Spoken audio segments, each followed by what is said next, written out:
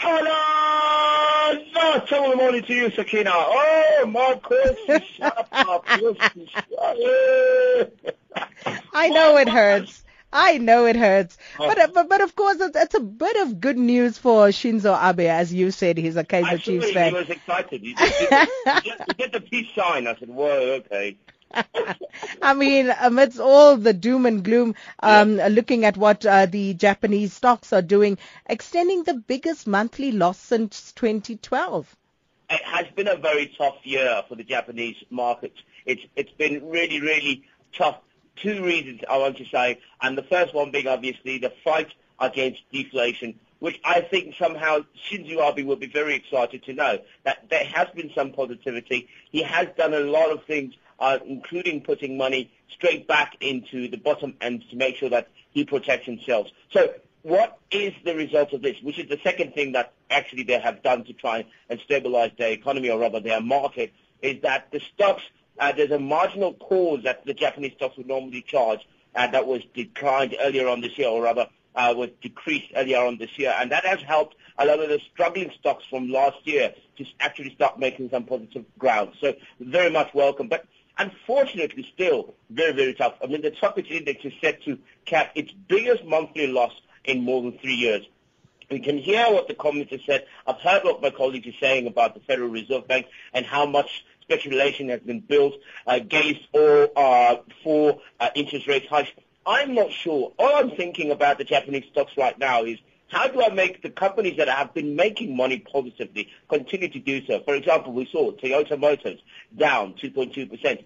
Because of the stronger yen. And if you look at Oki, electric industry, for example, they also sank 5.3%. It's not looking good. You must try and stabilize the good companies that you have, make them look much stronger, including the guys like Mitsubishi, specifically because they are in the chemicals industry. They should be doing much, much better than what they're doing currently. And I think, we just have to wait and see. But those numbers don't look positive at all. Not at all, but it's also a tough ask, looking at the currencies and what they are doing, set for the biggest monthly decline in 3 years there.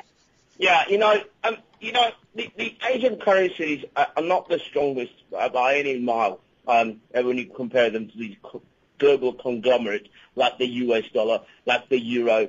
And the reason is simple, is that when you are trading amongst about 157 nations, you have to find a currency that is actually relatively easy to utilize, easy to access, and can be traced very, very easily. And it is the same problem that the South African rand faces, despite the fact that it has looked rather stronger, and people will think I'm talking absolute rubbish here, but compare it to its peers, and all of a sudden it looks a little bit better than those particular emerging market currencies. But the problem with the Asian ones is there's so many currencies. There's the ringgit, there's the yuan, there's this, there's the yen.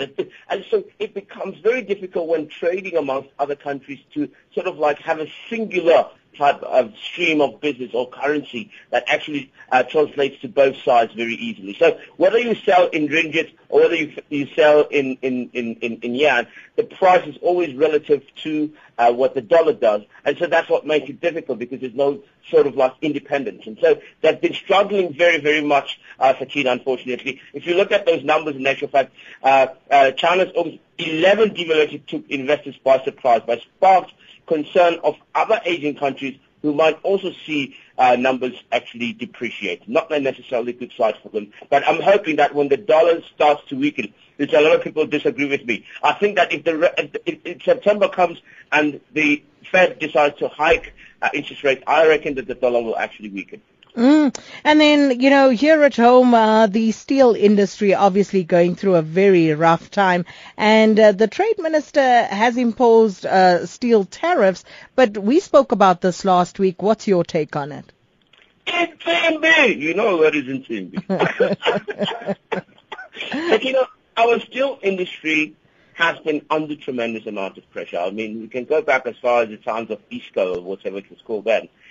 We haven't been able to penetrate specifically the emerging markets very well. We have not been able to put regulation in place to have proper controls to make sure that there's a value chain that is built that is consistent with a at the value that we've built within that particular industry. And one of the things, obviously, everybody was talking about was the cheap imports from China. So even if you can do as much as increase tariffs and all that, what is going to be an attractive prospect for investors is to see, will it be cheaper for me to produce locally, or is it just easier for me to just import the stuff from China, which will cost me half the price if that is the case, and I can pay the import taxes and all that and still come out with a nice profit?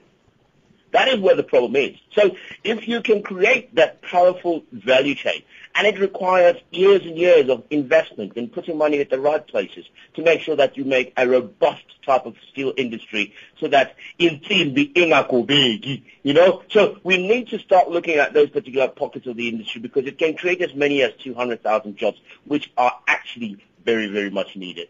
Well, indeed, and that's where we're going to leave it for this morning. Clive, speak to you again tomorrow. And that was our market analyst, Clive Ramathibela. AM Live on SAFM, where the day's biggest current affairs stories come to life.